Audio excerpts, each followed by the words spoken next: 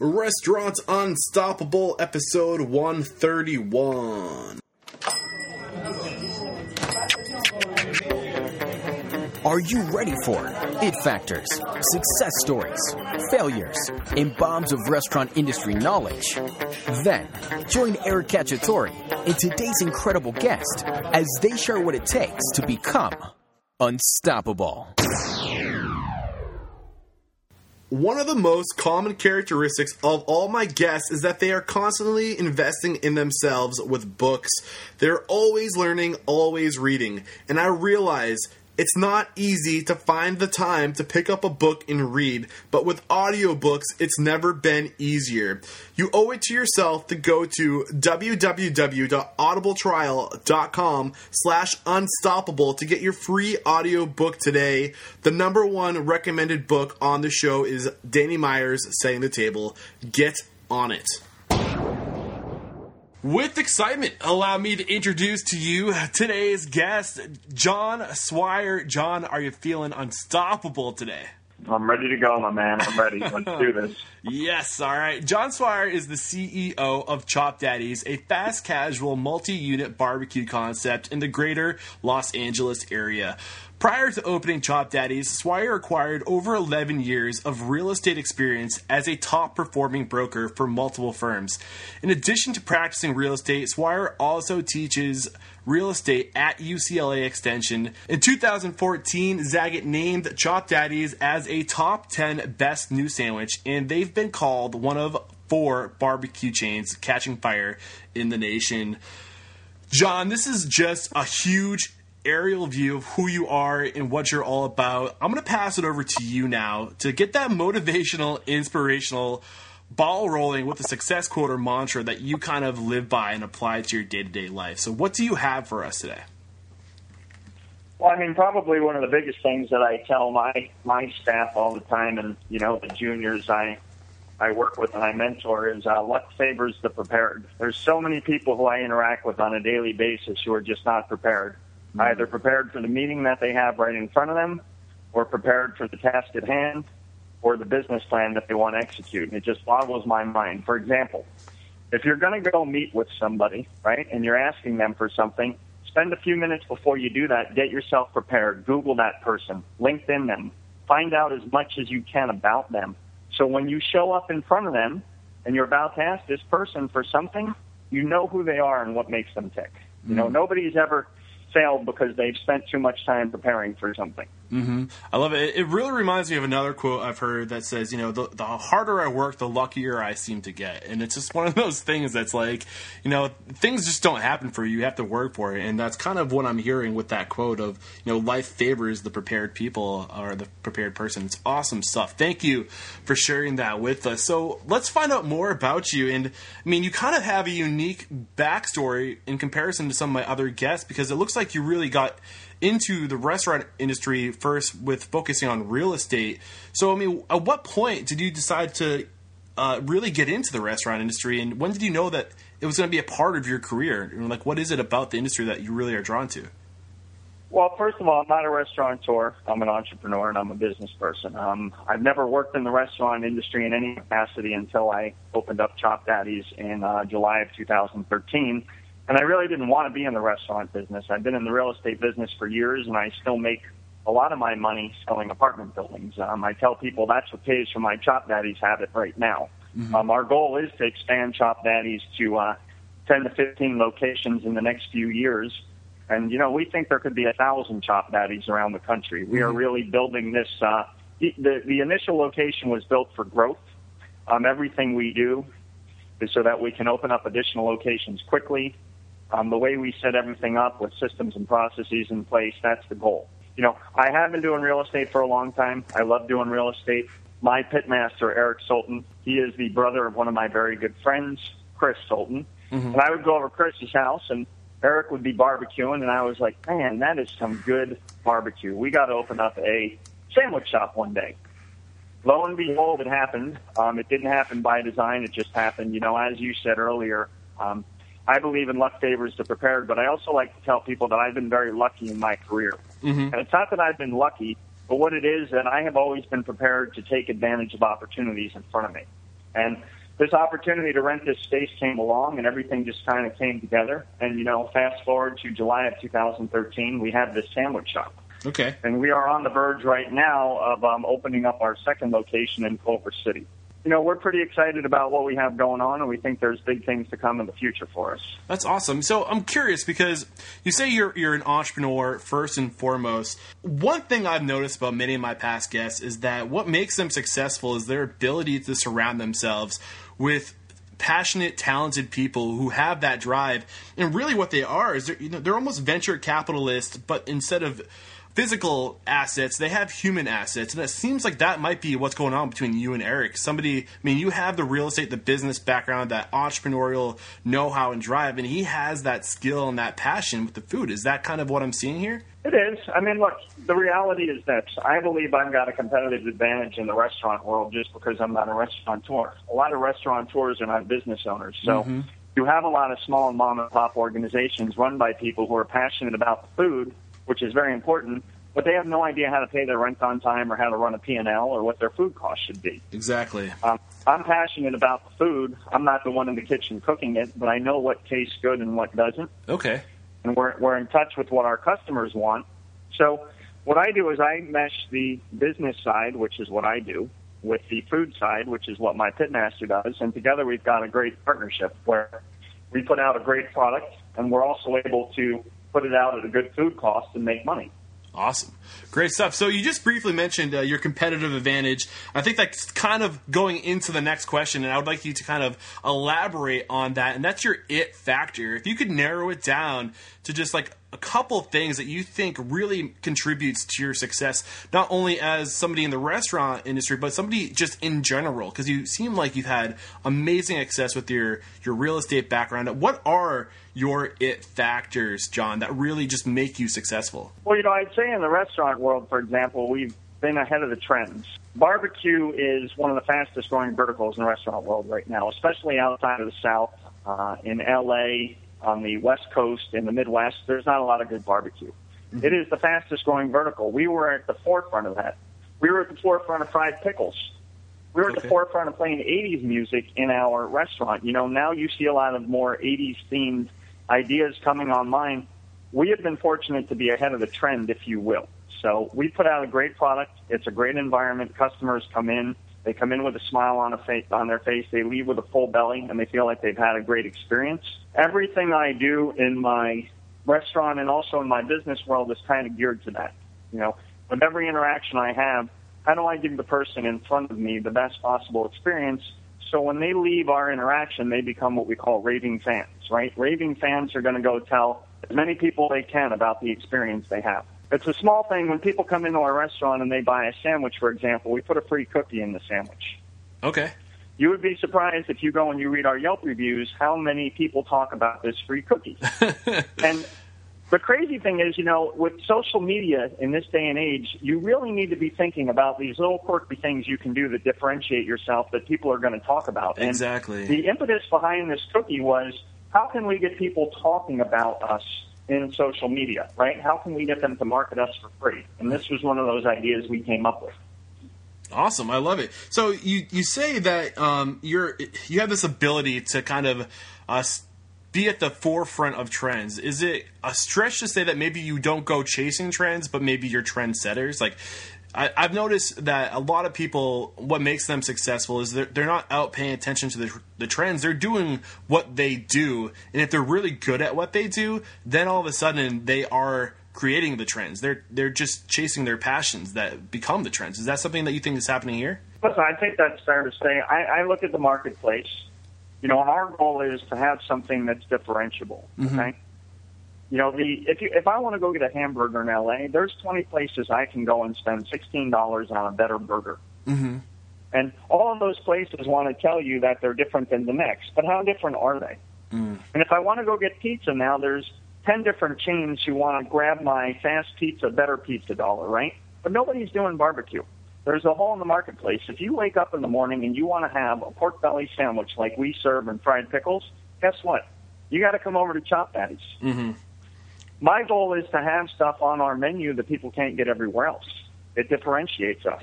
That's part of our competitive advantage. Now, Awesome. there will be more barbecue chains coming online, but I think that's fantastic. It builds awareness. You know, a lot of people might look at that as competition, but the market is so unsaturated right now that there's a huge opportunity for, you know, people to bring this food out and do a good job of serving the public. So I'm curious. So we got to dive into like a story now, because it's not enough just to find out what you think leads to your success, but I really want to make an example of it. So can you think of a specific time where this ability to kind of pay attention to the details and to stay ahead of the competition by just being at the leading edge of trends? I mean, can you think of a specific detail where you were able to kind of create that experience that really just separated you from your competition? Well, I think just in general, a lot of people, when they think about the barbecue industry, think about going someplace and sitting down and, you know, you're in a Lucille's or a Dickey's and there's kids screaming everywhere and there's barbecue sauce everywhere and there's bones everywhere. Yeah. And that's an environment a lot of people don't want to go to. It's an environment my fiance doesn't want to go to.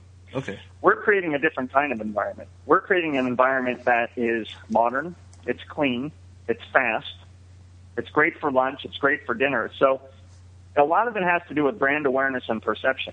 We don't think of ourselves as a barbecue restaurant. We think of ourselves as a fast, casual, modern, fun place to go that happens to do really good barbecue. And that may seem like we're parsing words and it may seem like semantics, but it really isn't. It's a different way of thinking about who you are and what you do. You know, we want to be this cool, fun, hip place to go to where you can have amazing food and have a beer and a wine and enjoy yourself with some friends and get in and get out quickly. Mm-hmm. And that really is different than what a lot of people think about traditional barbecue right now. You know, what really is sticking out to me, and I think you're a great example of this, I think too often, I mean, food, we all know, is a huge contributing factor to the success of a business, but you are really good at focusing on those unique selling propositions, the things that make you different. Like, what can we do in barbecue that no one else is doing? And that sounds like, you know, what happened with Chop Daddies. Am I off by saying that? No, I mean, at the end of the day, really, you know, we were talking to a potential investor a few weeks ago, and he was concerned that we had too many items on the menu. And I said, you know, we really don't have as many as you think. Mm-hmm. We really have 5 core proteins, if you will, and you take these and you mix and you match, and all of a sudden you're creating different sandwiches. Mm-hmm. And it may seem like we have all these different sandwiches, but for the guys in the back of the house on the line to put them together is not that much work. Mm-hmm. Awesome. Right? But what it does, it lets the customer think, wow, there's all these different things available to me, and there really are. Because if I took my smoked brisket, there's so many different sandwiches that we can do. There's so many ideas we have that we don't even put on the menu. You know, so we believe if we go and we, you know, our competitive advantage is smoking meat. Awesome. That's what we think we do better than most people. When you have our ribs, every time I eat our ribs, they're amazing. I always send Eric a text message after I eat the ribs, and I'm like, good job, man, because it is so hard to do great ribs. And every time a customer comes in and they have the ribs, they're like, wow, those ribs are amazing. All right, sounds good. So you share a time with us, like how, I mean, these it factors you have really contributed to your success. But now I want to kind of extract a story from you where you just fell hard on your ass, John, and tell us about this failure you had and how you actually failed forward by learning something from this failure. Well, I don't know if I have one particular, you know, aha moment. Having been, you know, involved in real estate since 2002 and having been an active investor, there's definitely a number of investments I've made that have been very successful. And there's definitely some investments I've made specifically in 05 and 06 and 07 and haven't been successful. Mm-hmm. So, you know, I always think for me, and my best advice for any business person, whenever I go and I do something, I always model what I think is the worst case scenario. And if I can live with the worst case scenario, then I'm okay with it.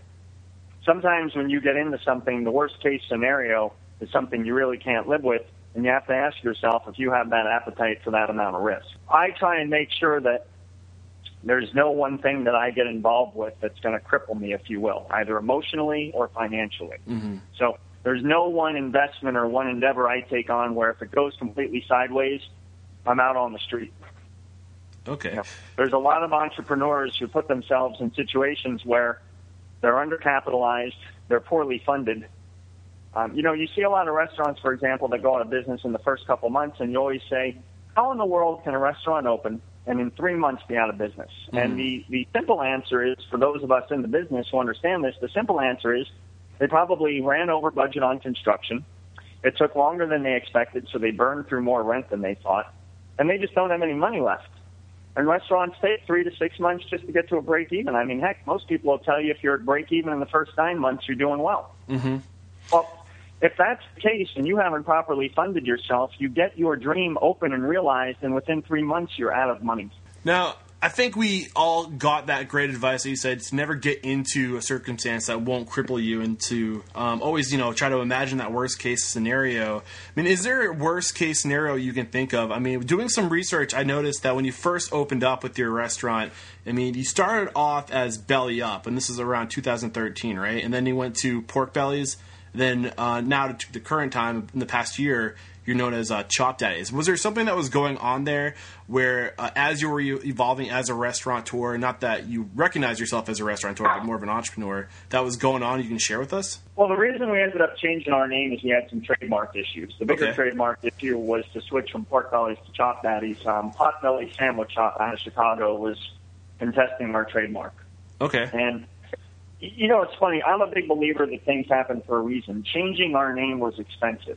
It probably cost about $25,000. It was an unforeseen expense. Mm-hmm. But there really is a big silver lining. Mm-hmm. There were a lot of people who I would interact with, and I would say, hey, have you come and tried the food yet? And they'd say, I've heard of your place, but I don't eat pork. And, it's funny because you really can't give the general public too much credit, because they will stumble over the easiest things. It's kind of crazy to think that because a restaurant's called Pork Bellies, it only serves pork, but people think that. Yeah. The reality of it is, we want to grow to a 1,000-unit chain. We can't have our name be the reason people don't even come in the door. So it sucked to change our name to Chop Daddies, but we think it's a way better name. There's so many different things we can riff off of with the name Chop Daddies. We just finalized our trademark for Do It Daddy Style. Mm-hmm. There's a lot of cool, irreverent things that fit with our 80s music theme that really work better with Chop Daddies than they would have with Pork Bellies. So at the end of the day, even though it was expensive and a pain in the ass when we went through it, we've come out the other side and we're in a better spot. Is there anything you would have done differently, knowing what you know now, before getting into that situation, that you would have changed? On the trademark, there isn't, because we were fully aware of Potbellies. I mean, I work with trademark attorneys. We spent a lot of time going over this. We took what we thought was a calculated risk, and we didn't think it would be an issue, so it wasn't a surprise. Okay. I think sometimes people ask me, are there things that I would do differently in the restaurant business in general, now that I'm almost 2 years in, and 100% there are. Mm-hmm. There definitely are. Can you give us an example? Do you mind? Well, I mean, probably one of the biggest missteps, if you will, is, our first space that we opened on Abbot Kinney in Venice doesn't have any seating or beer and wine. Okay. It's basically a grab and go. And that limits your customer base. The prototype for what I want is an 1,800 to 2,000 square foot, beer and wine and 50 to 60 seats fast casual environment. And we don't have that on Abbot Kinney. Okay. And I will tell you that, that's probably one of those things, if I let it would keep me up at night. I have a saying that I always use with my people. I say, we can't go backwards. Yeah. A lot of people carry baggage and negative energy forward with them. You can't bring it forward. You can't go back and rewrite history. So the best thing we can do is learn from that and try to do a better job moving forward. Great stuff. All right. So we have crammed through this first half of the interview, and you're doing a great job. We're learning so much. It is time for you to drop some restaurant bombs of knowledge on us. Are you ready? Let's go. We're ready. All right, the first bomb of knowledge you're going to drop on us has to do with getting that initial capital to start your restaurant. So what advice do you have for finding the funds? Finding the funds is hard, my man. I mean, I've self-funded my restaurant to this point. The checks I've written, are well above $500,000. Most people can't afford to do that. I'm fortunate.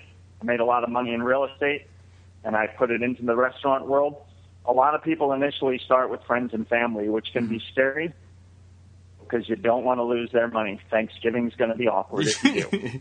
Yeah, so do you have any advice, or maybe you can think of examples of some other ways people got the money through investing or just raising the capital on their own? I mean, the biggest way that I've heard of in that I know is friends and family. We're in the middle of raising capital right now for our second location, and you've really got to try and go find investors who have an appetite for the restaurant world. The restaurant investment, restaurants are typically either a strikeout or a home run. They don't typically hit singles and doubles. Okay, so you either have a concept that's going to be a home run or the concept strikes out.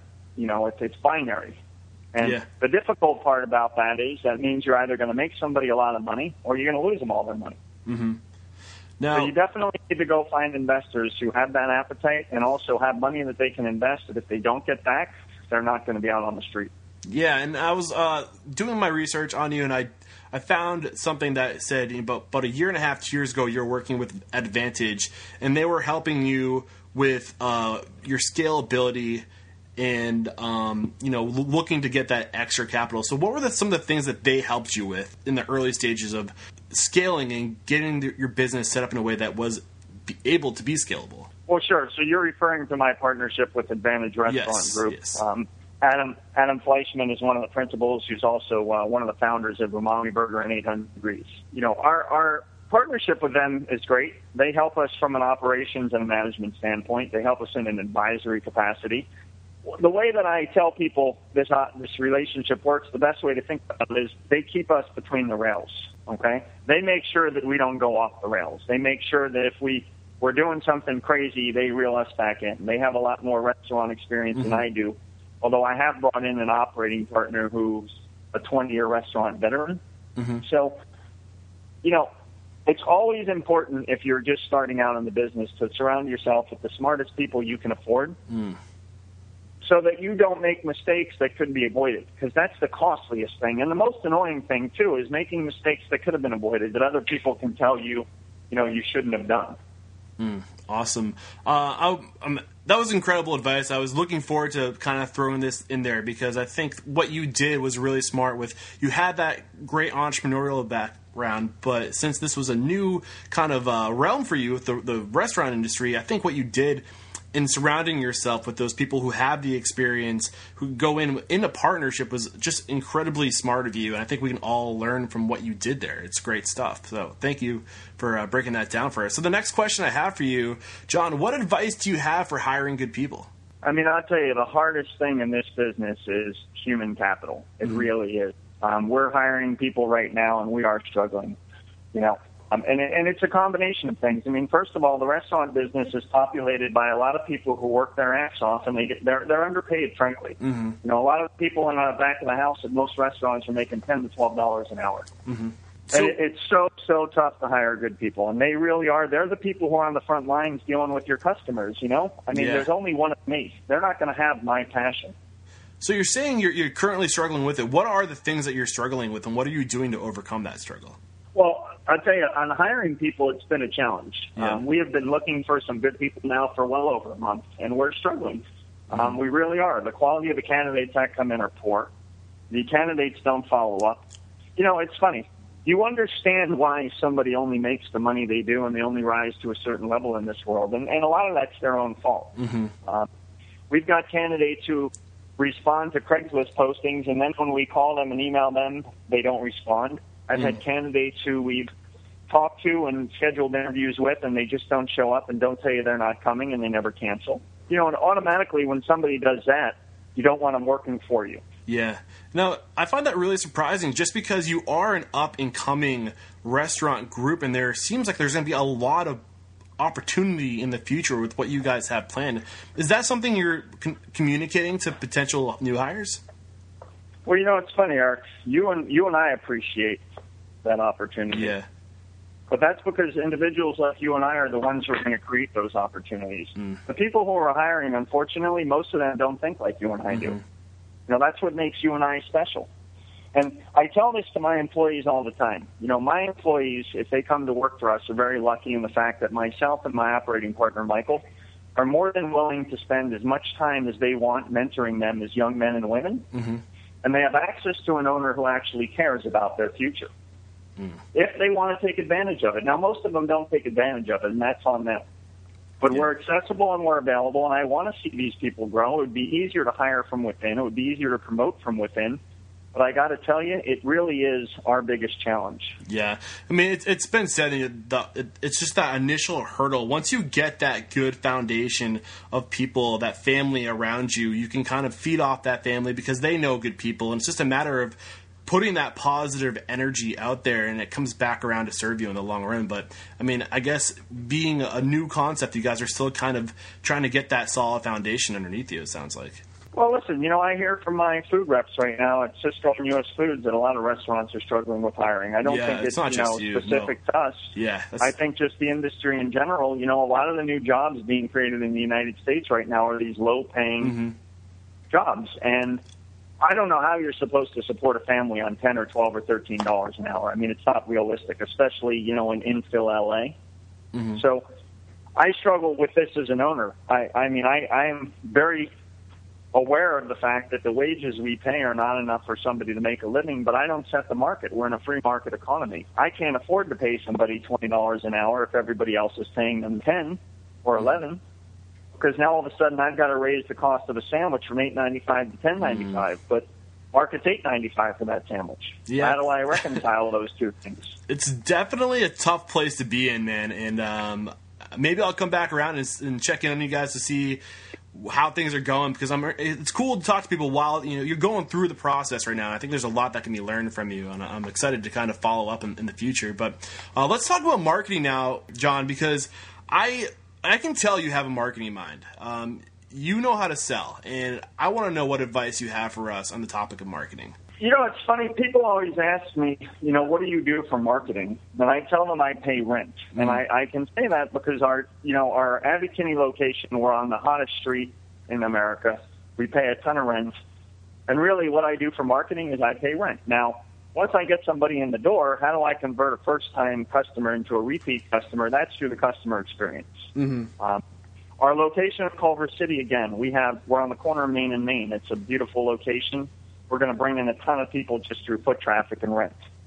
We have social media accounts. We have Instagram. We have Facebook. Honestly, it's the bane of my existence. We use Hootsuite to automate a lot of that. And I don't know. I am a true believer that the customer experience and word of mouth goes very far. I think we've got great Yelp reviews. That example you gave us is a perfect example of what you can do, how you can be creative to think of something that's little that you can do just to get people talking about you. And that cookie example was awesome. Is there anything else like that you want to share with us that you've done? Well, listen, we have two full-size, pig costumes where they're big pig costumes. And we, on busy days, on festivals, we put two of our staff members in there, and they walk up and down the street with, a little coupon for a free cookie. But more importantly than that, people love taking their pictures with these and posting them on social media, and they have Chop Daddy's logos on them. Awesome. Again, we used to have a full life-size cardboard cutout of this pig. It's kind of like our mascot, if you will, and we would put it outside our shop late night, and drunk people would come in, and they'd want to take pictures, and then they'd post them because it's funny. Yeah, it's free marketing, man. It's good stuff. Free marketing. Yeah, I love it. So, all right, you seem like a well-read person. Like, I can tell you have quite a library of books. So what's one book that you say is a must-read for anybody getting into this business, whether it's a personal growth book or maybe even an entrepreneurial book? So you do have that depth there. What's one book you'd recommend, or maybe two books? I don't have a specific book that comes to mind. I read Danny Meyer's, Setting the Table. Obviously, Danny Meyer is an icon in the restaurant industry. I probably read 10 or 15 restaurant books.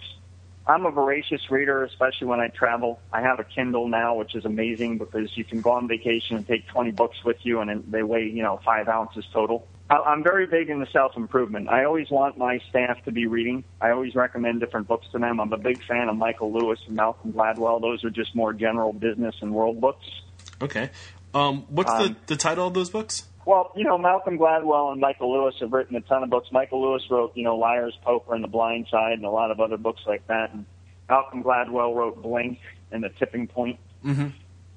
But, restaurant hospitality books in general, the thing that, I want my staff to read is just about the struggle that other entrepreneurs have gone through and the importance of customer service. When you read about successful people in our business, the theme that comes back all the time is the customer experience. Is there one book you recommend to them for that purpose? I think they could all start with, Danny Meyer's Setting the Table. Okay.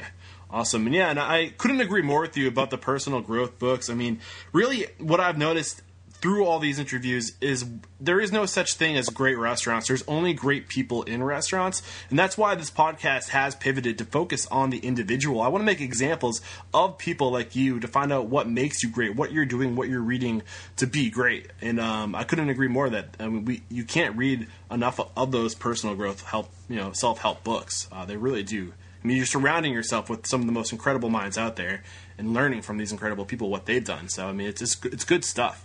I agree. I agree. Awesome. So let's talk about technology. You're going through this actually right now with opening these new restaurants. Is there any new technologies that you've been researching to help maximize productivity, efficiency, and profitability, or just communication in your restaurants? Whether the technology is front of house or back of house? We do a lot of online ordering, so it's important for our online ordering system to integrate into our POS. Surprisingly, most POS systems don't have that capability. Mm-hmm. So that's a challenge. We're a fast casual restaurant where people come in, they order, they get a number, and then the runners run it to the table. There's a new GPS tracking system which allows the runners to know exactly what table to go to. It costs about $150 a table, and that's something we're looking at putting in our Culver City location. We think that initial $4,000 investment is going to really improve, one, our efficiency, and two, the customer experience. Because how many times have you been out and you're watching the runners look around for your number, and you're not sure if they're looking at you and you're looking at them, and this way they're going to know exactly where to go to. It's really going to change, in our mind, the customer experience when they're sitting there. Because it's really, look, at the end of the day, most restaurants probably do, 90 to 95% of the things they should do right. Mm-hmm. It's that incremental amount that really makes the difference between going into a place and having a good experience and leaving a place and being like, wow, that's pretty cool. Mm-hmm.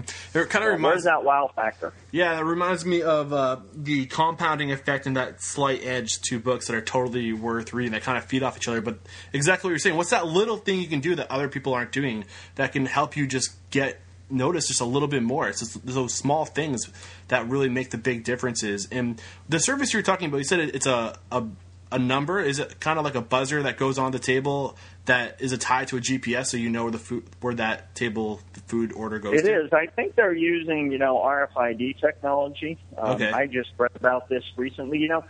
Heck, there's another small thing. There's a company called Flat Tech. They have adjustable tables.